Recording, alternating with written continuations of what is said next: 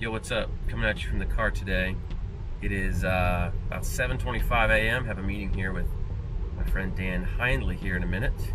Just picked up some Chick-fil-A. Driving to my office. Let's see. Today, I want to dive into a little bit more into our plan behind launching our next course.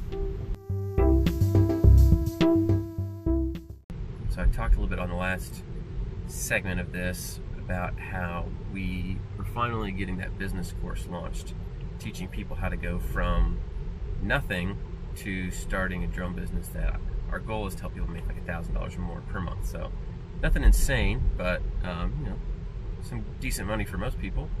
So here's how we're going to do that. Everybody asks, oh, you're going to put all this time in launching this course and creating all this stuff. No, we are actually going to pre-sell it and pre-launch it. You know, about 2 years ago, I was in Pat Flynn's mastermind group called the SPI Accelerator, and a lot of good people in there. But I learned about pre-selling from at least at first from that group. One of my friends, Scott Volker, really kind of walked me through the process in a little bit more detail as to how you do it. And essentially, for you guys, if you're wondering, pre-selling, you do need some type of audience, whether that's an email list or a Facebook group of people, somebody that's paying attention to you and might want what you have to offer. So you essentially get to know those people, get to know what they want, then you figure out how you're going to teach it to them. And then really what you do is you go to them and you say, I mean, at a very basic level, you go to them and say, hey guys, you know, I know that this seems to be an issue for most of you, or most of you want to learn this, or you guys, it sounds like you care about this certain type of thing. I'm planning on creating a course that is going to teach you how to, and then insert, you know, solve this problem or achieve this goal.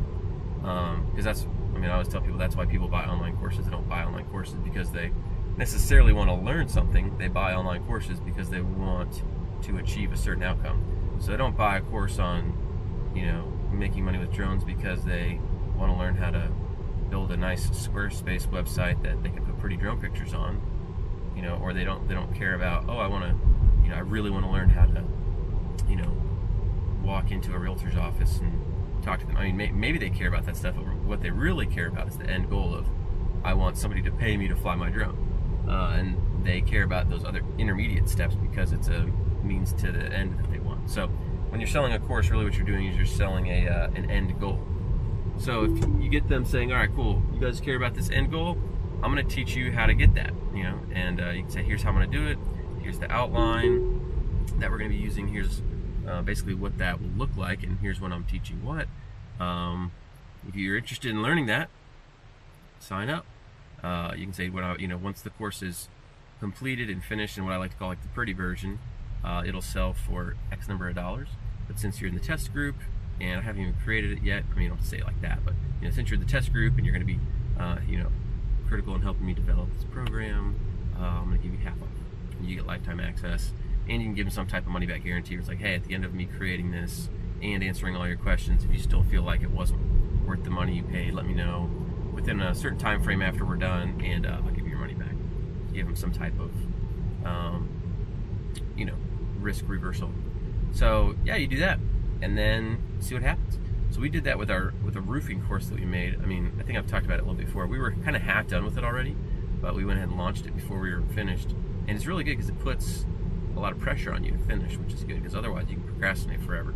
So that's what we're doing with the drone course, or with the drone business course, except we don't have any of it done so far. I do have instructors lined up, so I know basically what we're going to be talking about, but then we're just going to do live Zoom calls for people to get on that are part of the course. We're going to record them, so if you can't make the live one, put the recording up, and we're going to let people ask questions, so that way we really understand exactly what people want to learn about and what their problems are, and we can address all of that. And so it's kind of a rough cut with some recorded Zoom calls, and then we'll go back later once we know exactly the content people want, and all the questions they have, and to make sure we're teaching things effectively and that the system works, and then we'll go back and make them into nice, kind of more well-produced videos and sell the course a little bit more broadly marketed with ads and all that stuff. So that's the plan. So right now I'm still working on developing the curriculum with some of the instructors that we have. I think we have 7 or 8 instructors that have agreed to be a part of it,